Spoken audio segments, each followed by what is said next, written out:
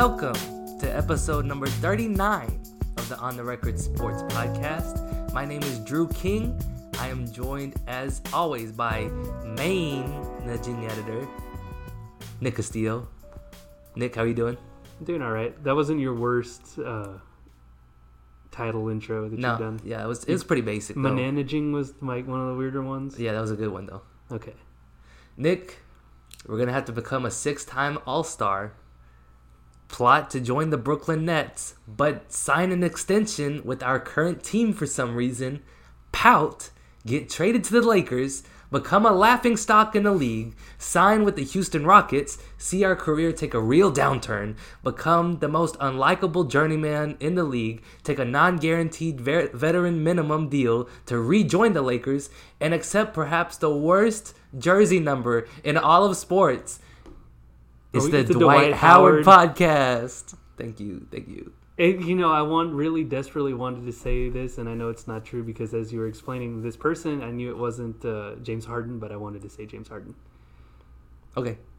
Just letting you know. Nick, it's our busiest time of the year, so I just want to jump straight into things. No funny intro today. No Apologies. question? No question for you today. Okay. Well, I do have questions for you. Okay, but they're not Yes, funny. They're yes. serious. All right. So this is a very serious podcast. It is a very serious podcast. So on Monday, San Marcos High School announced the results of the 2020-2022 UIL realignment.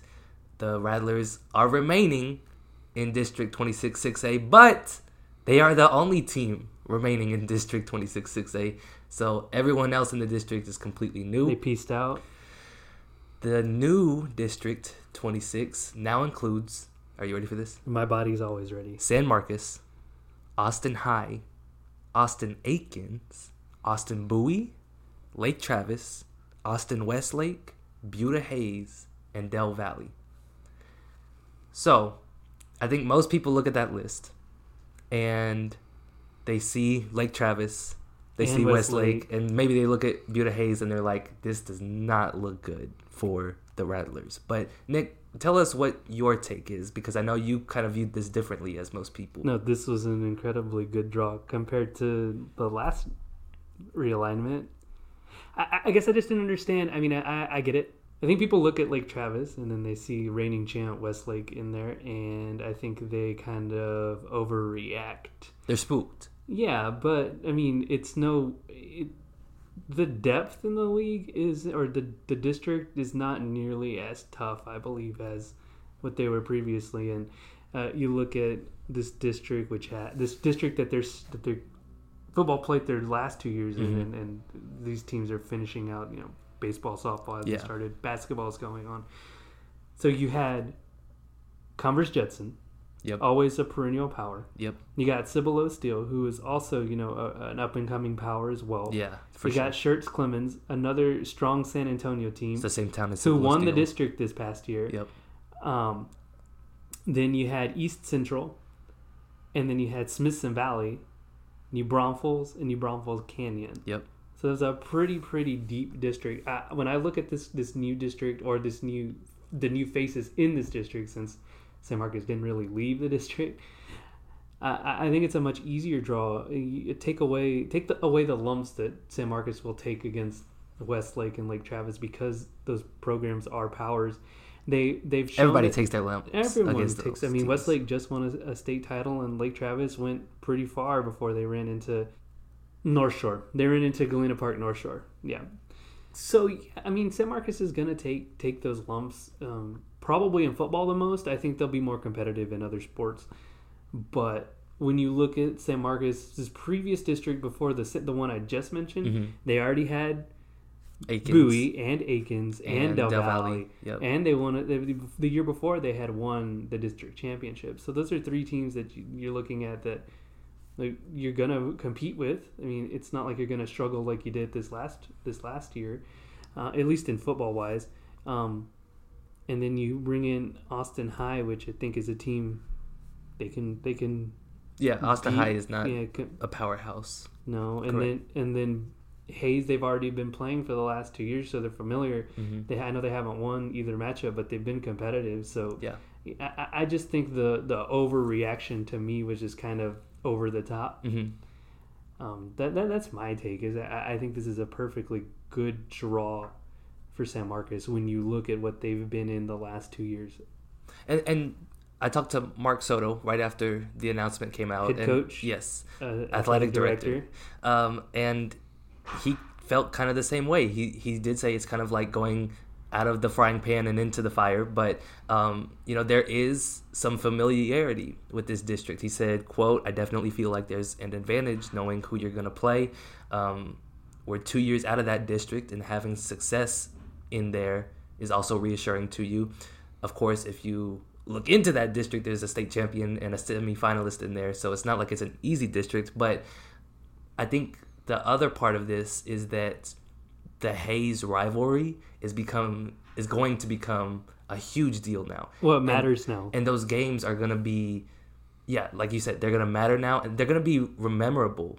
Like, even the non-district games were very memorable because both teams were super competitive in those. And even like the baseball games, those games are always super competitive. Not only competitive, but the fan bases hate each other, literally. Exactly. And so Soto agreed. He said that's just going to bolster the rivalry between the two schools, and that's going to be fun. So that all happened on Monday. Then Wednesday, we have National Signing Day, which, if you know anything about sports journalism, that's literally the most hectic day of the year for any sports department in the media. And we have a couple of local high school seniors who have signed to play the next level. So starting off, we have San Marcos Academy's Bryce Patterson and Gordon Murphy. They're both heading to Texas Lutheran University. It's kind of a cool story, Nick, which I wrote about at sanmarcosrecord.com/sports. Or you can just search Drew King on our page, and all of his stories will come up, and you can read them all. Yeah, you can do that too. But it's a cool story. Bryce actually had to sit his junior year because he missed the TAPS transfer window rule, which means like he couldn't play. Yeah, he came in too late. And so then his one season at SMA, he helps them get back to the playoffs for the first time since 2015. TLU starts recruiting him pretty heavily. And he tells them, hey, you should actually also take a look at my teammate, Gordon. He's really good too. So they both get offered. They both get academic scholarships, which is really impressive. And they're going to room together this fall. Fun. Yeah, so it worked out really well for both of them there. At San Marcos, we have Jade Olivo, who played setter for the volleyball team. She is also going to TLU. She's going to join former Lady Rattler libero, Celly Contreras, who signed there last year. And then Matt Dixon, who played tight end for the football team, he's going to head to Texas A&M Kingsville. And the Javelinas, right? Yes. Is that how you pronounce it?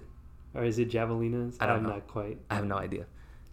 But if you want to read more about those two guys, our ace reporter, high school correspondent, Deshaun Hartley, wrote about both of those players, and you can find that article online as well, or you can just search Deshaun Hartley and or you can follow him on Twitter as well. That too.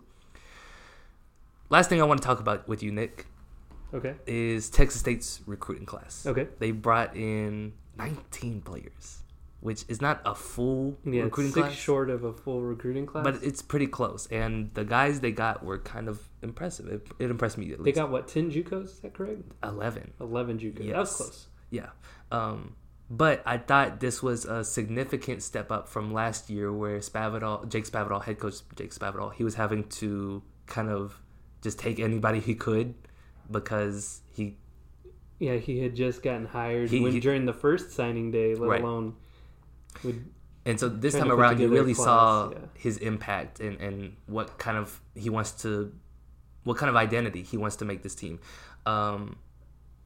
When he talks about this class, one thing that stood out to me was that he said they wanted to change the profile of the team, the look of it, and bring in these bigger body types because, quote, this was a good one, big people beat up on little people in football. It's true. It's true. And it's the most eloquent thing Jake Spavital has ever said. That's kind of I'm joking. Learned through his first season against Sunbelt team is Texas State was not as big as the rest of the conference. So, of the 19 recruits in this year's class, Brock Sturgis, who's a running back, is the only player listed below 6 feet tall.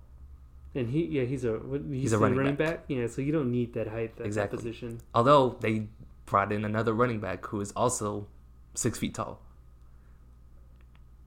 But I was more impressed with the statistic that I think you're probably going to bring up. Is that I'm really impressed that you went through this data of players and decided, but you know what I'm going to do? I'm going to average it. Yeah. Well, okay. 5 of the 19 players are offensive linemen. The average size of those 5 linemen. Are you ready for this? I'm gonna guess. Can I guess? Yes. Can we make it a game? Yeah. I know I don't get anything if I win. Let's say 6'5", 295. Okay, a little bit smaller. 6'4.5". Oh, okay. And 292. Oh, I was off by 3 pounds. Yeah. And 0.5. That's still. It's basically what you said. 6'5" and 295. Yeah. And I'm sure like most of them are that size, and maybe they're under. You never know. Sometimes they beef kids up, and sometimes they don't. You never know. That's true too.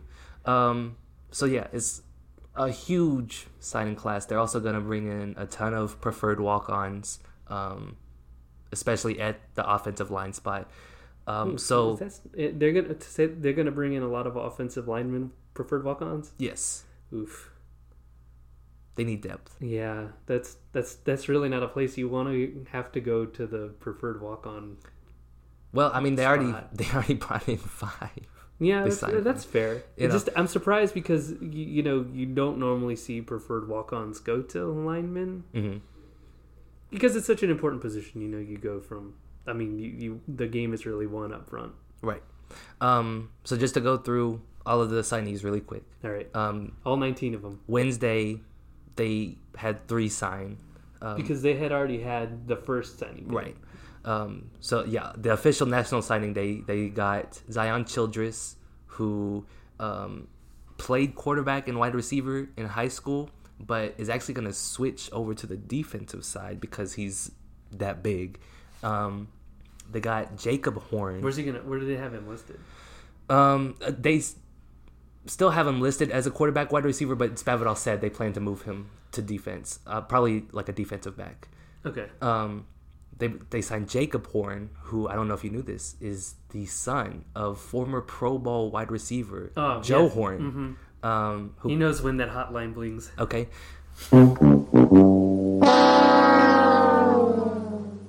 Jacob Horn is from Tupelo, Mississippi.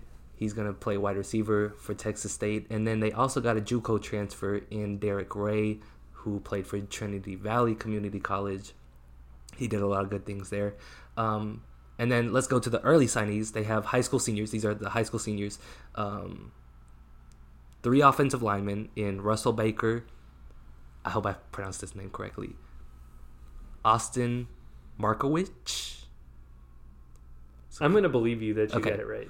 I believe in you, Drew. And Trenton Scott is the 3rd offensive lineman. And then they also got 3 linebackers in twin brothers, Josh and John Emmanuel. Love a twin situation. And Isaiah Nixon. They brought in a bunch of JUCO transfers in wide receivers, Marcel Barbie, Drew Jackson from TJC. Shout out to your former stomping grounds, TJC. Shouts to the Apaches. Offensive lineman and San Marcos native, Alex Castilla. Also from TJC. Did he go to TJC? He did. Interesting. I don't know why I didn't know that. I think Castilla coming back is interesting because a lot of the time, his last couple years at San Marcos, he was hurt a couple times, and I think that because he's got the size, right? The dude's built, yeah. And from what I've seen, during his time at TJC, he's really defined, that kind of strong built offensive line look. I'm interested to see what he's able to do back in San Marcos. Now that it looks like that he's cleared up all those injuries, he's built well, for the offensive line position. I think he could probably be a guy that you see makes an immediate impact. So I'm really interested to see what Castilla does. Yeah, they got a safety in Grid Isidore, whose name I love, Isidore? Grid Isidore. That's a great name. And then they got linebackers Isaiah Kareem. How do you spell it? Karriem. Kareem? There we go. I like that one better. I could, hey, pardon if you happen to listen. Who say this kid's first name? Sorry, I didn't. Isaiah. Isaiah, if you happen to listen, we're sorry. Apologies. We're butchering your names all up in this place. I'm guessing Texas State didn't give you a pronunciation guide, so here we are. The other linebacker they got out of junior college is Maurice Wren, who I've heard a lot of good things on. He might be like an immediate impact guy. And then they also got Brock Sturgis, who I mentioned before is the smallest guy in the class, but he's going to be able to play right away as well. And then they got a couple of guys who are transferring from four-year universities. Are these guys that are grad transfers, or are these guys that are going to have to sit out? These are bounce backs. Some guys are going to have to sit out. Okay. Potentially, they're going to go through the waiver process. But those guys are Jamil Jeter. Mr. Jeter, we apologize. He is transferring from Oklahoma State. He's a running back. The last Oklahoma State transfer was pretty good. Yeah, he was. Keenan Brown, the tight end. About to play in the XFL, isn't he? Yes, for Houston, I believe. There's a Houston team? There is a Houston team. This is how much I've paid Believe attention it or to not. the XFL. But hey, whenever we're recording this on a Friday, it starts tomorrow on the Saturday. I'm a little interested to see how this goes.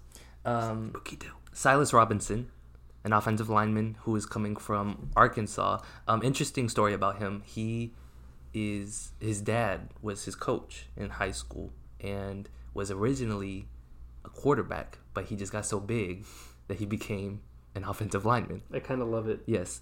And then last but not least is Torrey Spears, who is coming from Iowa State. He's going to play DB for the Bobcats. So there is your 2020 recruiting class for Texas State. It currently ranks number 5 in the Sun Belt, according to... It's not great, Bob. 24/7 Sports. Well, compare it to the last... Ooh, what was last year? I don't last remember. year, I think I'm pretty sure they were at the bottom or maybe number 9. Oof. Yeah, I only say not nice because the first couple seasons I covered them, they finished like number 1 twice. Really? Interesting. To be fair, I don't know that whole those classes have necessarily panned out, but stay tuned. They're also number 97 in the FBS. Oof. So the two things that intrigue me the most about this class, the two biggest questions I have. Number one, how many of the transfers are going to make an immediate impact? How many of them are actually going to play next year? And at this point and at this level, you need them to make an impact. Right. If, seeing that they're able and eligible to play. Well, and especially because this team lost 22 seniors.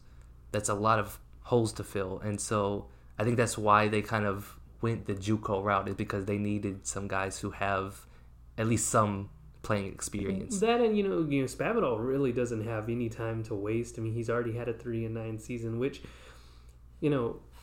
ultimately we weigh these seasons upon wins and losses, but that team definitely looked a lot better in most games, if not all the games. So but when we're really examining head coaches, it does come down to wins and losses. So he really needs these guys to step up, and I understand why you'd go the JUCO route in this instance, because like you said, they lost 22 seniors, and like as you said, they need people to make an impact. You need experience at this point. You can't afford to play underclassmen and hope to have success. It didn't work for the previous staff, and I don't know that it would work with this staff either. One thing that stood out to me was that Spavital mentioned when the word gets out that you got playing time to hand out, word kind of gets around. And so that's why I think you did see the number of JUCO guys wanting to play. And that was another thing that he said was like, sometimes guys are like, will you take me? And you just can't say no. Like they probably only planned to have 2 DBs in this class. And then Torrey Spears said, will you take me? And they just couldn't say no to him. And so that's kind of how you get to 11 JUCO transfers. Because I think originally he only said he only wanted maybe 5. And this is more than double that number. So I thought that was really interesting. The other thing I'm looking at is what the offensive line looks like next year, because they've essentially brought in 5 guys to replace Aaron Brewer. Aaron Brewer was like 5 guys. Yeah. So it's going to be interesting to see how much of the size difference actually helps next year, and whether or not that's a group that can improve from last year. So I think that's everything. Nick, do you have anything else? All right, Drew, I got a question for you then. Okay. How'd you feel about this Super Bowl? This Super Bowl, I lost some money. He lost like $2. It was 10, but thank you. And no, I thought it was entertaining. Pat Mahomes is your beast Texan. Yes. I just wanted to bring the Super Bowl up. Lowercase b, all caps East. Yeah, we've missed some stuff, with the podcast. Well, I noticed the Cowboys weren't in there. Hey, I got half of the prediction right. I picked the Chiefs, so yeah, no, the Cowboys, total dumpster fire. I guess we could go. You want to run down a little Texas State sports? Sure. Texas State. Because I've been paying attention, and I know we kind of joked about how many points they put up last night. 100 points in a win against Coastal Carolina. Yes. This team, the men's basketball team, is technically tied for second. Gets the third seed at the moment because they lost their first matchup against Georgia State. But I kind of joked, this is almost how Texas State. This is how Texas State wins. Very Uncut Adam Sandler gems. and Yes. Uncut Gems. Last season, having covered them, they started off so hot in Sun Belt play. They did lose their first matchup against Georgia State, but then turned right around and beat them on the road. But they started off so well, played it up to the point where they were the number 1 seed, and then it kind of crashed on them. So I almost think that Texas State is better off when they start slow and build up to something as we get into the final stretch going into what's going to be here soon enough, March in the Sun Belt tournament. And this year was almost the opposite in that they started off horribly. They had a really tough schedule. They start at Georgia Southern, at Georgia State, at Little Rock, which Georgia State and Little Rock are the top two teams in the league right now. I'm not really sure where Little Rock came from, to be quite honest. That's a good question. But also, they had a much tougher non-conference schedule as well. They played Baylor and Houston, both on the road. Yep. Those are tough games. I mean, their last year's the 2018-19 schedule was definitely not nearly as tough from a non-conference perspective as well. Yeah. So it really brought the record down. Well, and then the other thing too was they win at Arkansas State, and then they have to travel for a home game 2 days later. Was weird. Yeah, I remember that. And so they lose to Troy, and so they start off 1-4, and since then, I believe they would have won. They've only lost one game, and that was that UTA loss. UTA, we've discovered, totally has. They're 7-1 since going 1-4. Yeah, UTA totally has Texas State's number. Definitely, that's a tough one. I think it's unfortunate because if I remember looking at the schedule right, their last game is at UTA. Yes. That's really second to last. Second to last game is at UTA. I've been to College Park Arena. Is that what it is? Yes. Something like that. I think so. I've been there for last year's game, and it's really not that intimidating of a place. But that's a place they've struggled. I mean, I think they've lost the last 5 or 6 against UTA. Yeah. Ever since their win, Nigel Pearson does not have a great record against the Mavericks. Well, and that we need to talk about him too. He has become Texas State's all-time leading scorer. Yes, very impressive. But it's even more impressive, having learned about Nigel and his recruitment. Danny Casper, when I wrote a story last year, and I'm sure he would tell anyone this, is that when Nigel was being recruited, he was not known as a scorer or a shooter. And I think we've commented before about how he doesn't always look like the prototypical scorer. But, here he is. He's now in the history books as Texas State's all-time leading scorer. So it's quite a celebrated career, I guess we could call it. Even though, they've been up and down during his career, and it's good to see now that they're kind of on that upward swing in his senior year. So it'll definitely be a celebrated career for him. Well, and Nigel will be the first one to tell you it doesn't not matter to him, but it's not as big of a deal to him as winning a championship would be to him. That's been his main goal since he's gotten to Texas State, and they're on their way. They're getting they'll have a chance in the tournament here. But realistically, if he makes the buzzer beater shot against UTA, they'd be on an 8-game win streak right now.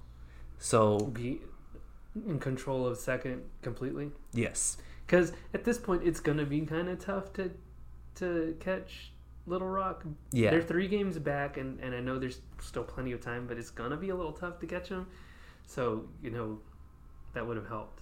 they have a bunch of home games though. They have 4. Which is a part of the reason why I think they started off so slow. Yeah, They lost to both because all those Georgia, teams the Georgia that they Swing. lost against early on, Georgia they'll Swing get is to play them never again fun. at home. Yeah, they lost the Georgia Swing, lost to Little Rock, and then came home for, as you mentioned, that weird Troy game. On a Monday and then they lost. So Which Danny Casper was not happy. They had to travel for a home game. Yeah. So, all right. Well, Nick, is that it? Do Do you have anything else? Do I have anything else, Drew? No, nothing else? Okay, Drew says no. I think that will conclude our 39th episode. We made it. Another one. Another one. We made as many podcasts as the number of points CJ McCollum and Carmelo Anthony combined for Oh, God. in the Trailblazers win over the Spurs last night. Which was Thursday night. Yikes. 39 points. The Spurs were up big in the first half, and then they let it go. Yeah. Shout out to the Spurs. And they did not make any moves at the trade deadline. Are you surprised? You wanted to get rid of DeMar? I wanted them to either make a playoff push or just go full on tank. Like, See, here's the thing. why are you trying to be a bubble team? That's the problem. The Spurs are already too invested in trying to make a playoff push this season that if they tank, what are they going to do? Get the 8th or 9th or 10th pick? They're not going to get maybe 10th at best. It's you're kind of damned if you do and damned if you don't. That's fair. Although, if they were to be in the lottery, they'd have the most good karma for them, chance that they win it. Well, I also feel like if there's a year to tank, and God, I can't take another bad Spurs year. If there's really a year to tank, it's next year. I think next year's draft class is a lot stronger than That's this a good one. point. Nick, where can people find you on Twitter? Drew, they can find me at Nick_Castillo74. And you can follow me, Drew King, on Twitter at DrewKing0222. And make sure... If you haven't done that, what are you waiting for? Follow Drew. That's true. But also, make sure you follow our high school correspondent, Deshaun Hartley, who's doing a lot of really good work for us. You can follow him. His brand is so strong. At Deshaun Hartley. And also, make sure you follow the Daily Record Sports account at SMDR Sports. You can find us on SoundCloud, iTunes, and Spotify. Thank you so much for listening. This has been On the Record Sports. We will be back soon. Yo, this is Patrick.